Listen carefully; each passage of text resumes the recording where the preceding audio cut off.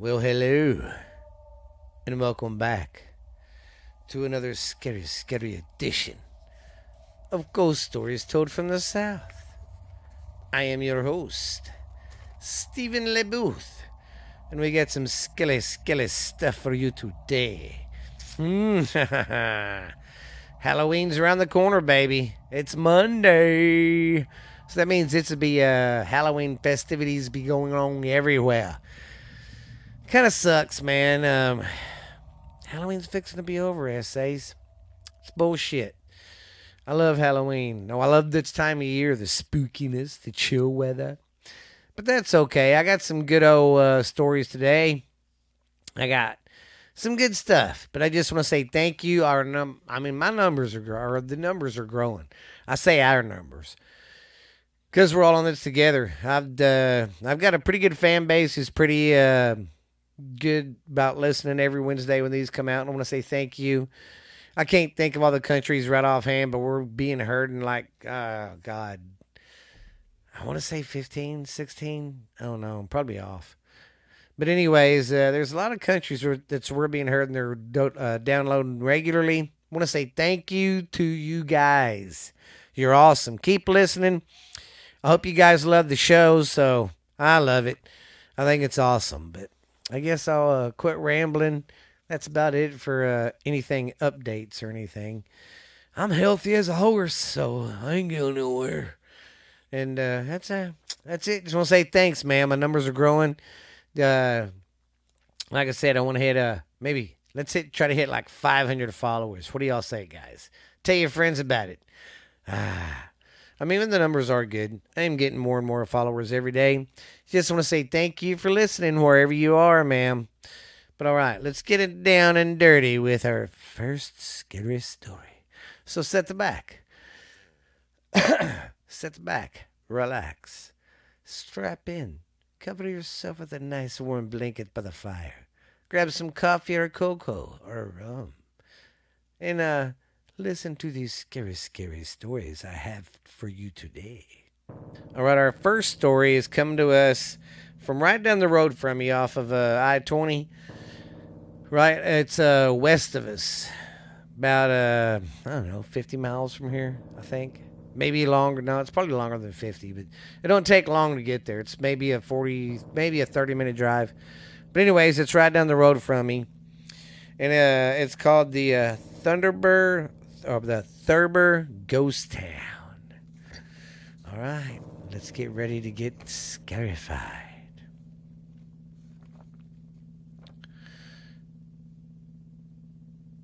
True story of the rise and fall of Thurber, Texas. A mining ghost town with a creepy rural ghost.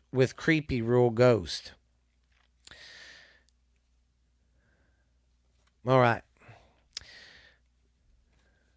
I've got to turn my light on. Sorry, I'm doing a podcast today. And it's kind of dark. I had to turn my light on so I could see better. I try to keep it dark and creepy, but I just can't do it, man. Okay, science has made phenomenal discoveries within the last 100 years, but even still, some things just cannot be explained. Excuse me. I didn't mean to do that in the microphone, guys. Sorry. One such ghostly tale must be among those unexplained events. Man, I'm sorry. Let me get my bifocals. I got my regular glasses on, but if I don't see my bifocals when I got to read this stuff, it don't come out too good. All right. There we go. Okay, muy bueno. That's good. I like that. Oh yeah, so much better. Okay, science has made phenomenal discoveries within the last 100 years, but even still, some things cannot be explained. One such ghostly tale must be among those unexplained events as it occurred many years ago in a soon to be real ghost town a rural Texas ghost town, a place forgotten by the world of high-tech devices, modern uh, technologies, or modern conveniences, and the worries of the day-to-day rat race. The place was a small community called Thurber, Texas, located in the far ends of the Palapena County Hills. That's the county I live in, just on the Palapena and Erath County lines. Today, the only thing that remains of the old mining town is a very impressive smokestack, towering next to a row of aged brick buildings in which house the Smokestack Restaurant on Interstate 20, about 75 miles west of Fort Worth. And I will recommend that restaurant there. I've eaten there a couple times. It's pretty damn good. I like going out there and eating when I get out that way. So check it out. It's called the Smokes. What was it called? The Smokestack in Thurber, Texas. Go check it out. Today, the only thing that okay. Okay. During the late 1800s, Thurber was a thriving coal mining town with a population of approximately 8,000 souls. Especially in Texas, Thurber was constructed and owned completely by the Texas and the Pacific Coal Company, which was headed up by Robert Dickey Hunter and H.K. Thurber of New York. Okay, so that's how they got the name. I've always wondered that. Hunter constructed the town while he was dealing with the distant Union miners associated with the Knights of Labor, who had been working in the mines there since the mid 1880s. He fenced off the property owned by the company, constructing an entire town and mining complex with schools, churches, saloons, stores, houses, and a 650-seat opera house, a 200-room hotel, and an ice house and an electric plant. The Union was not allowed inside. They don't like the Union. Eventually, the miners' strike ended, and the families moved into the company-owned town. Along with the mines, the companies owned and okay, let me go back with that. Along with the mines, the company owned the stores that were the town's where the townspeople would purchase stuff, purchase their necessities with the use of stripes, which are redeemable anywhere in Thurber. In 1897, a large brick plant was built as well. Hunter also partners in its enterprise, employed many other types of labor, a stockade armed guards and barbed wire fence, restricted labor unions, peddlers and their unauthorized people from gaining access into the town. What were they hiding? Huh? Where was I at? Hunter retired in 1899, and then a man named William Knox Gordon took over, retaining the company. Let me go back with that. William Knox Gordon took over, retaining company. He took over the company in the community. He constricted efforts by Gordon to keep the Union out of Thurber. Okay, that was his job when he came in, to take over and keep the Union out of there. Okay. Texas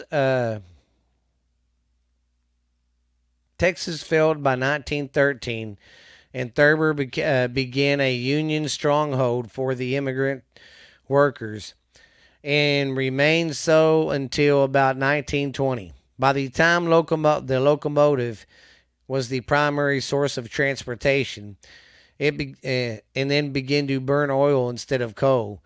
Gordon, beginning in a being an opportunist, discovered the huge range oil field, which or the huge range oil field just west of Thurber Mines, and changed the company name to Texas Pacific Coal and Oil Company in 1918.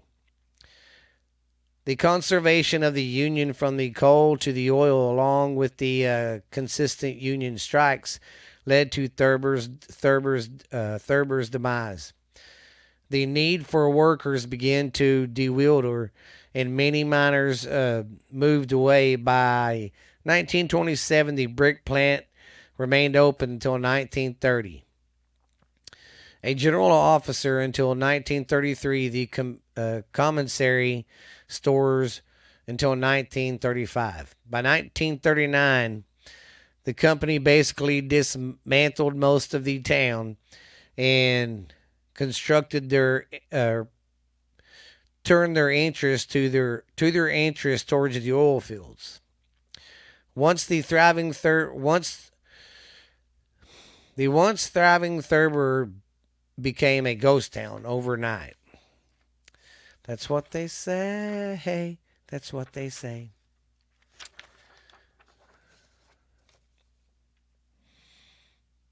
It was in the declining years that a weird thing occurred. On a summer night in 1930, 11-year-old Walter Costola and his older brother Frank had an encounter that would stay with them for the rest of their lives. Walter was 82 years old when he shared the tale from the safety of his store within the quiet village of Strawn. And Strawn's just another town. I don't know why they say village, but it's another town right down the road from me. Okay. Where was I at? See, I set up to say that, and then I lost my GD in place. Come on. Okay, Walker. Okay. Oh, come on. I found it. I had to stop. That's why I don't like sitting or doing this and then stopping, because, yeah, I mess stuff sometimes. Anyways, Thurber's right down the railroad tracks from, Strawn's right down the railroad tracks from Thurber, Walter said. Now, this is when he was living in Thurber. I remember that night well. I always have, I always will.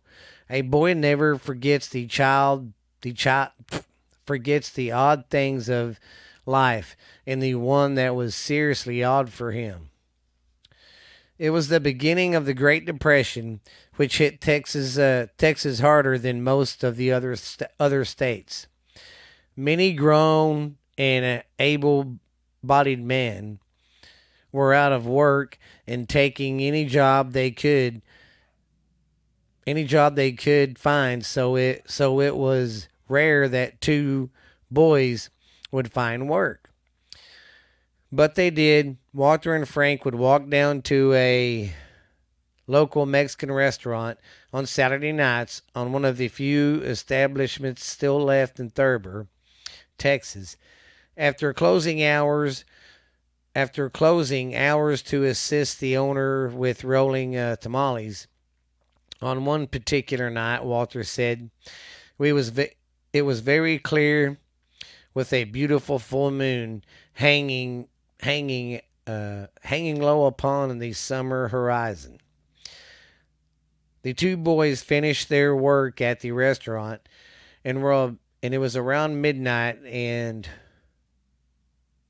After collecting 50 cents each, wow, that's a day's wage back then, man.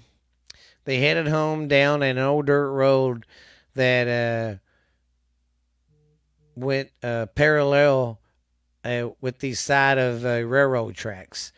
That coal cars to the town of that took coal that the coal cars took coal to the town of Mingus, a few miles north of Thurber.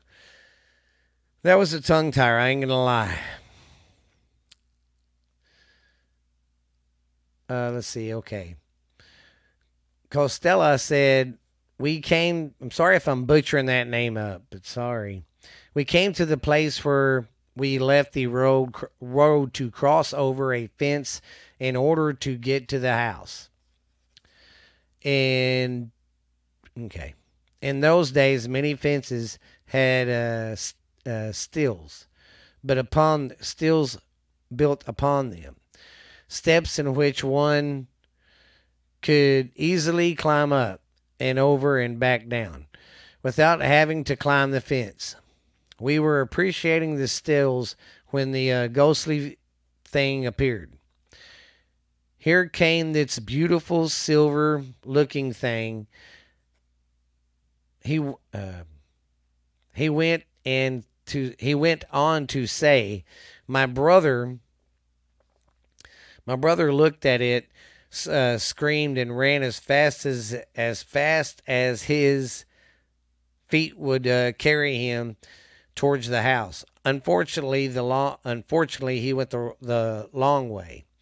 I followed, but was bigger and faster than me, and leaving me further and further behind. Once my brother cleared a considerable distance, the ghost, he slowed, then finally stopped until I caught up to him. Both of us were out of breath and scared out of our wits. Only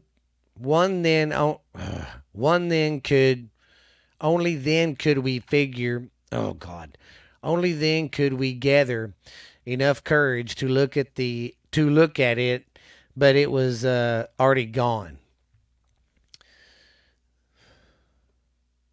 The boys going the long way home to avoid the face-to-face with a specter immediately went to their father and told him of the frightful event. Walter asked his papa if someone was pulling some kind of prank on them. His father replied, no, it was not a prank.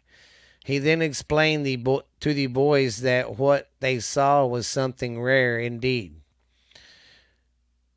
Something that very few people in the Thurber area have ever encountered.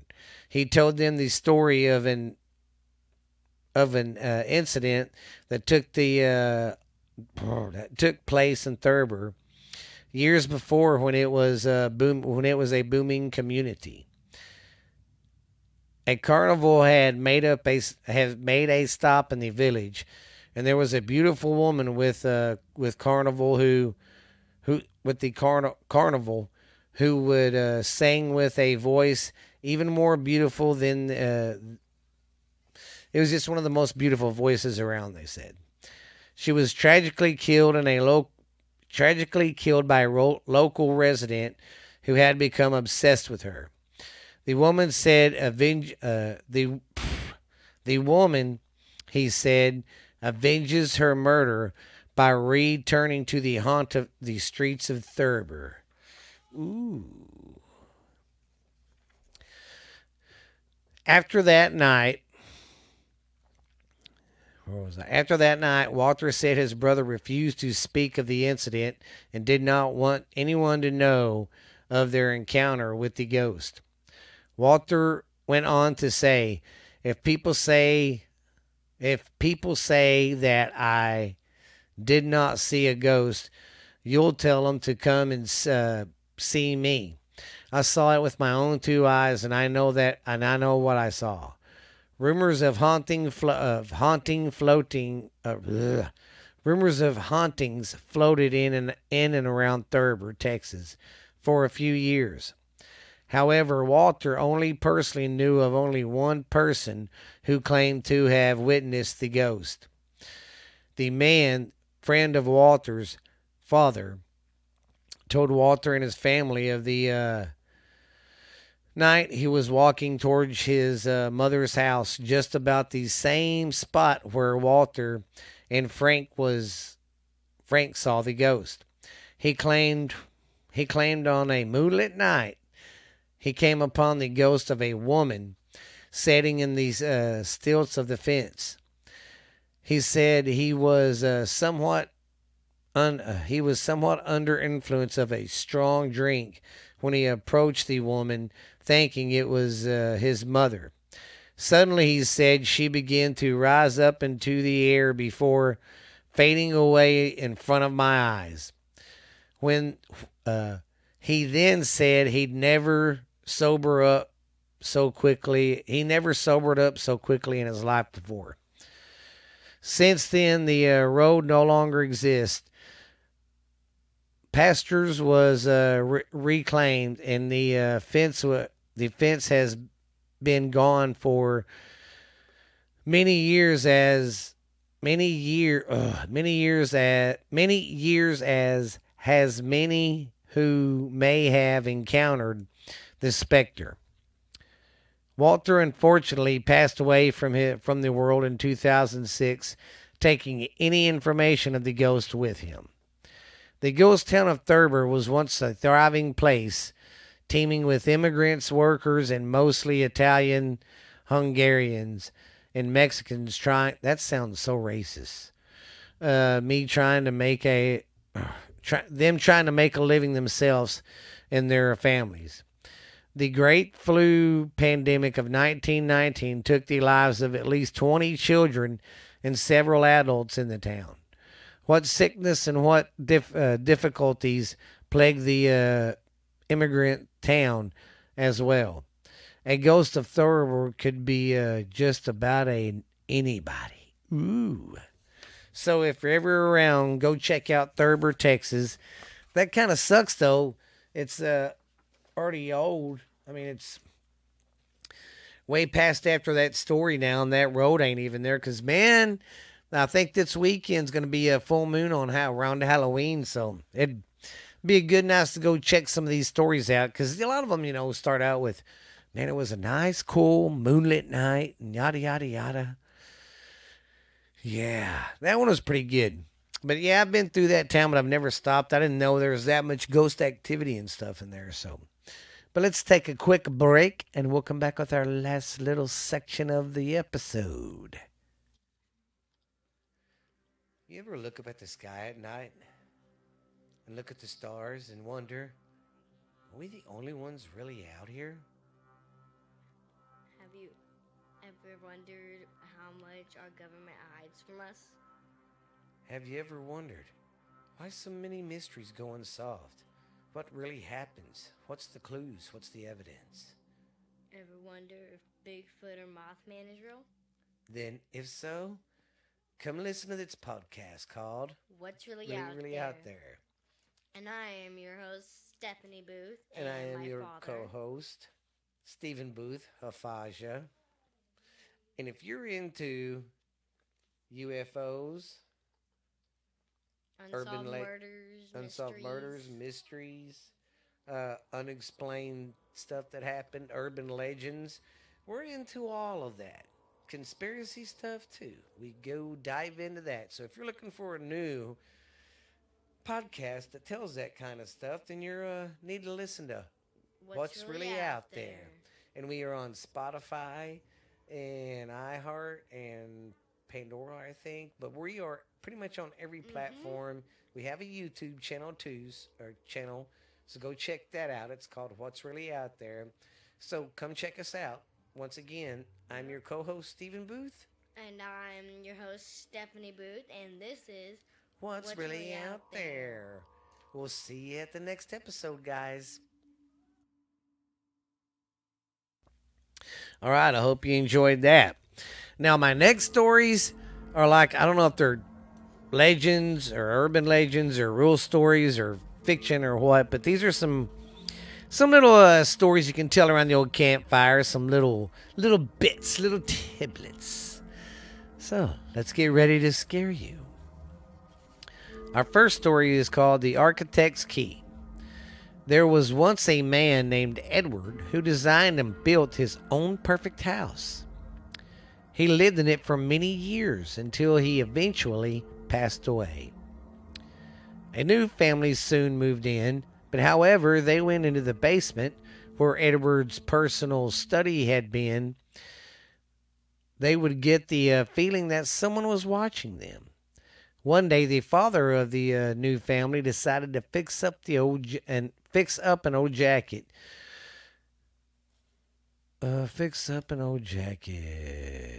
Which every tailor in town had told him it was beyond repair. So he went down to the old study, laid his jacket on the chair, and then tried to see if there was anything in the old desk that he could help him to help mend it. Another is to use needle and thread to sew it by hand.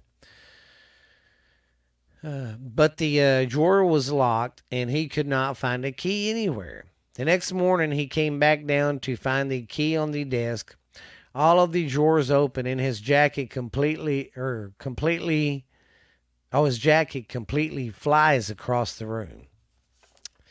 So, I gotta do something. I'll be right back. All right, I hope y'all liked that first story. That was pretty creepy.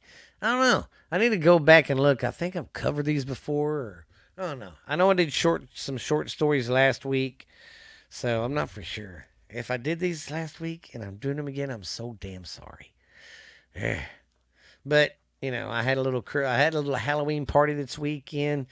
And little old Steven drank too much of the vampire's blood. And I was like, hungover Saturday. And I didn't get a whole lot done Sunday. So, yeah, it's my bad. And I'm rushing to get this out for tomorrow. So, once again, let's get back to the stories. Now we have one called A Mother's Love. Some people actively go out for their Some people actively go out looking for ghost encounters, and every once in a while they find one. When Kevin was a teenager, he and his friends had heard about the dangerous turn on the nearby highway that caused many accidents over the years. It was a new haunting. The most well-known story was of a mother who took her own life after her son had crashed his car and died there. It was said around town that her ghost remained at the deadly turn to protect people from ending up like her deceased child. Kevin and his friends decided to put the theory to the test.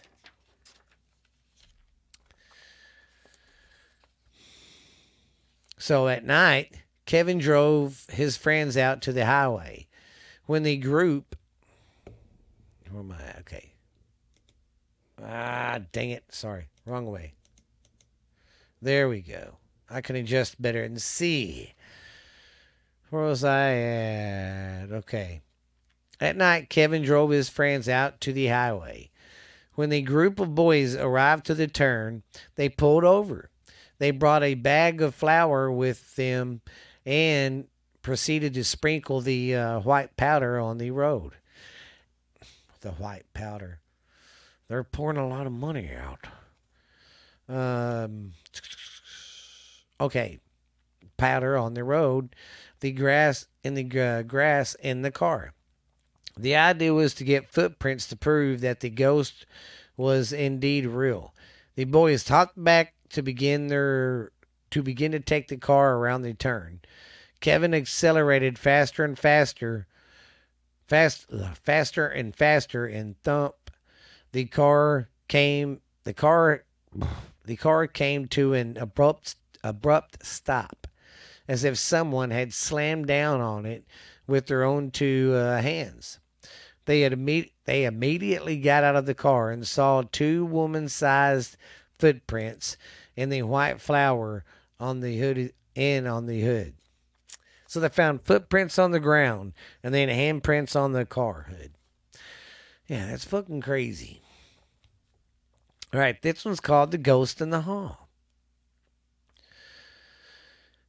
4 young women moved into an old New England apartment together.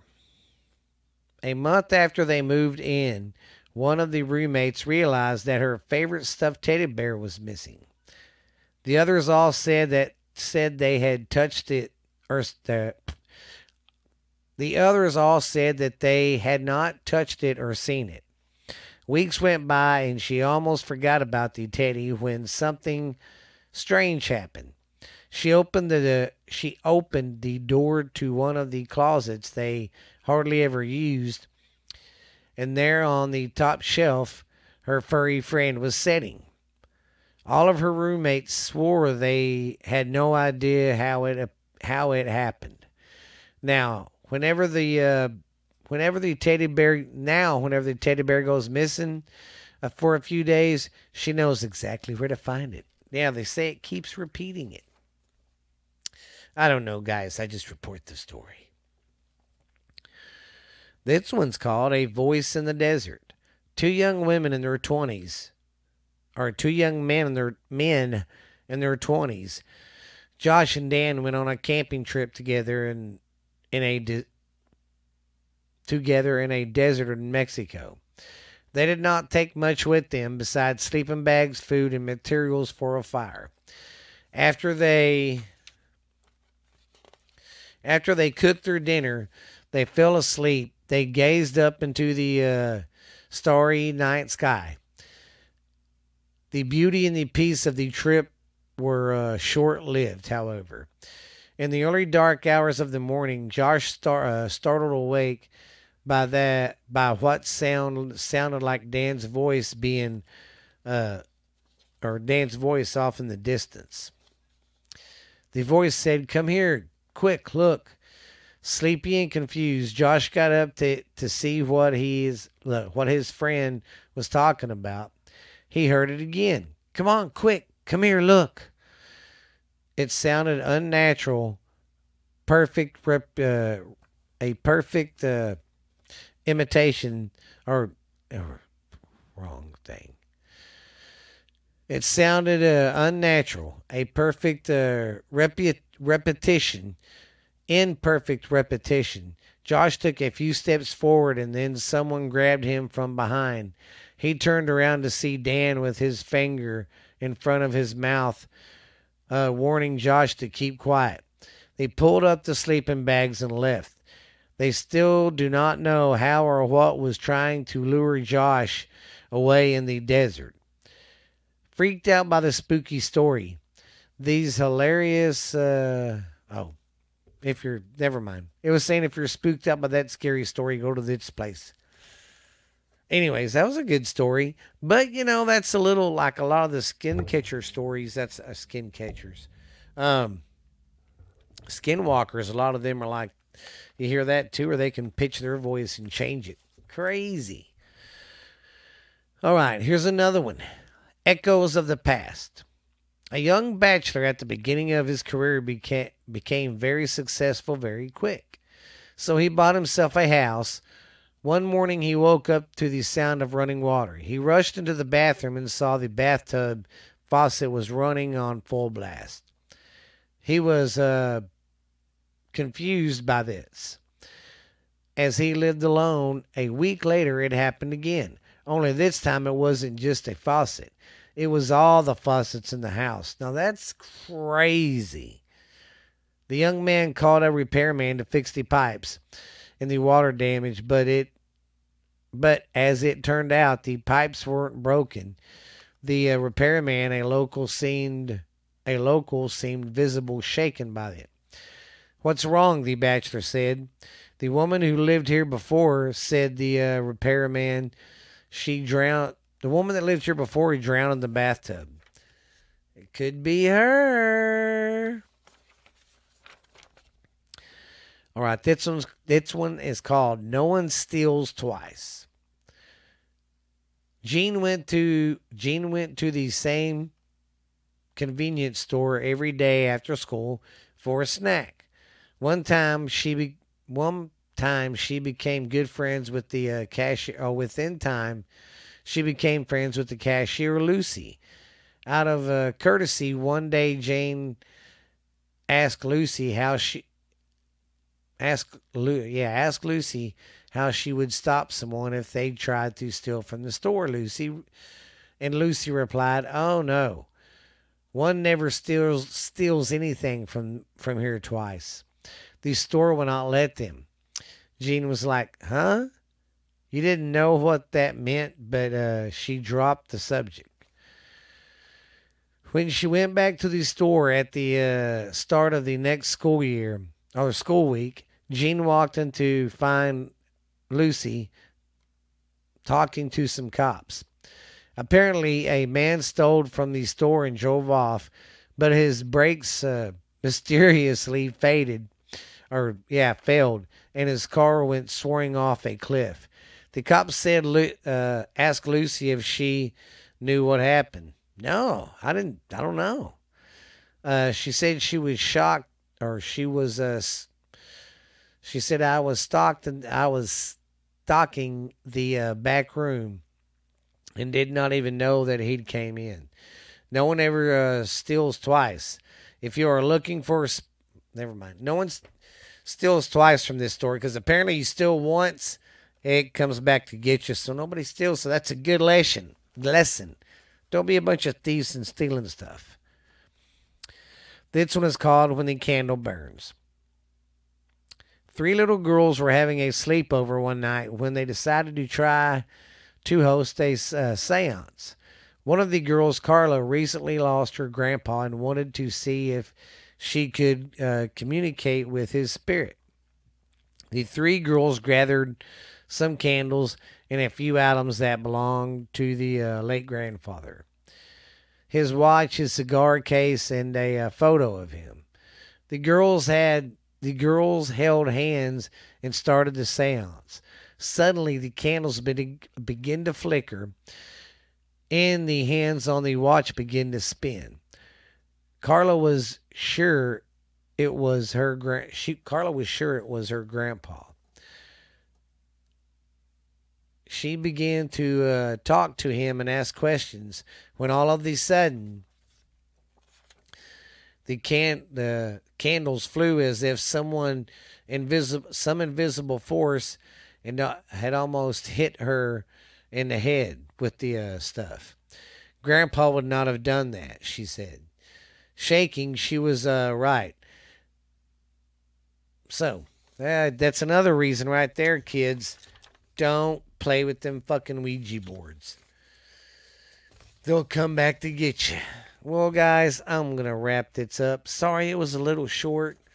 I could probably read a little more, but man, past 2 days have been busy as hell. But you guys have a great, great Halloween. And hey, man, sorry if I screw up sometimes reading it. I sound like I said, stuttering Stain trying to read over here going, so just want to say thanks for that, guys. But thank you guys for listening. And I hope the show was great for you. Happy Halloween. You guys be safe. Be real. We will see you later. And guess what? If you've been listening to this, you've been listening to Ghost Stories Told from the South. I am your host, Stephen LeBooth. This has been a Booth podcasting production. See you later, guys. Bye.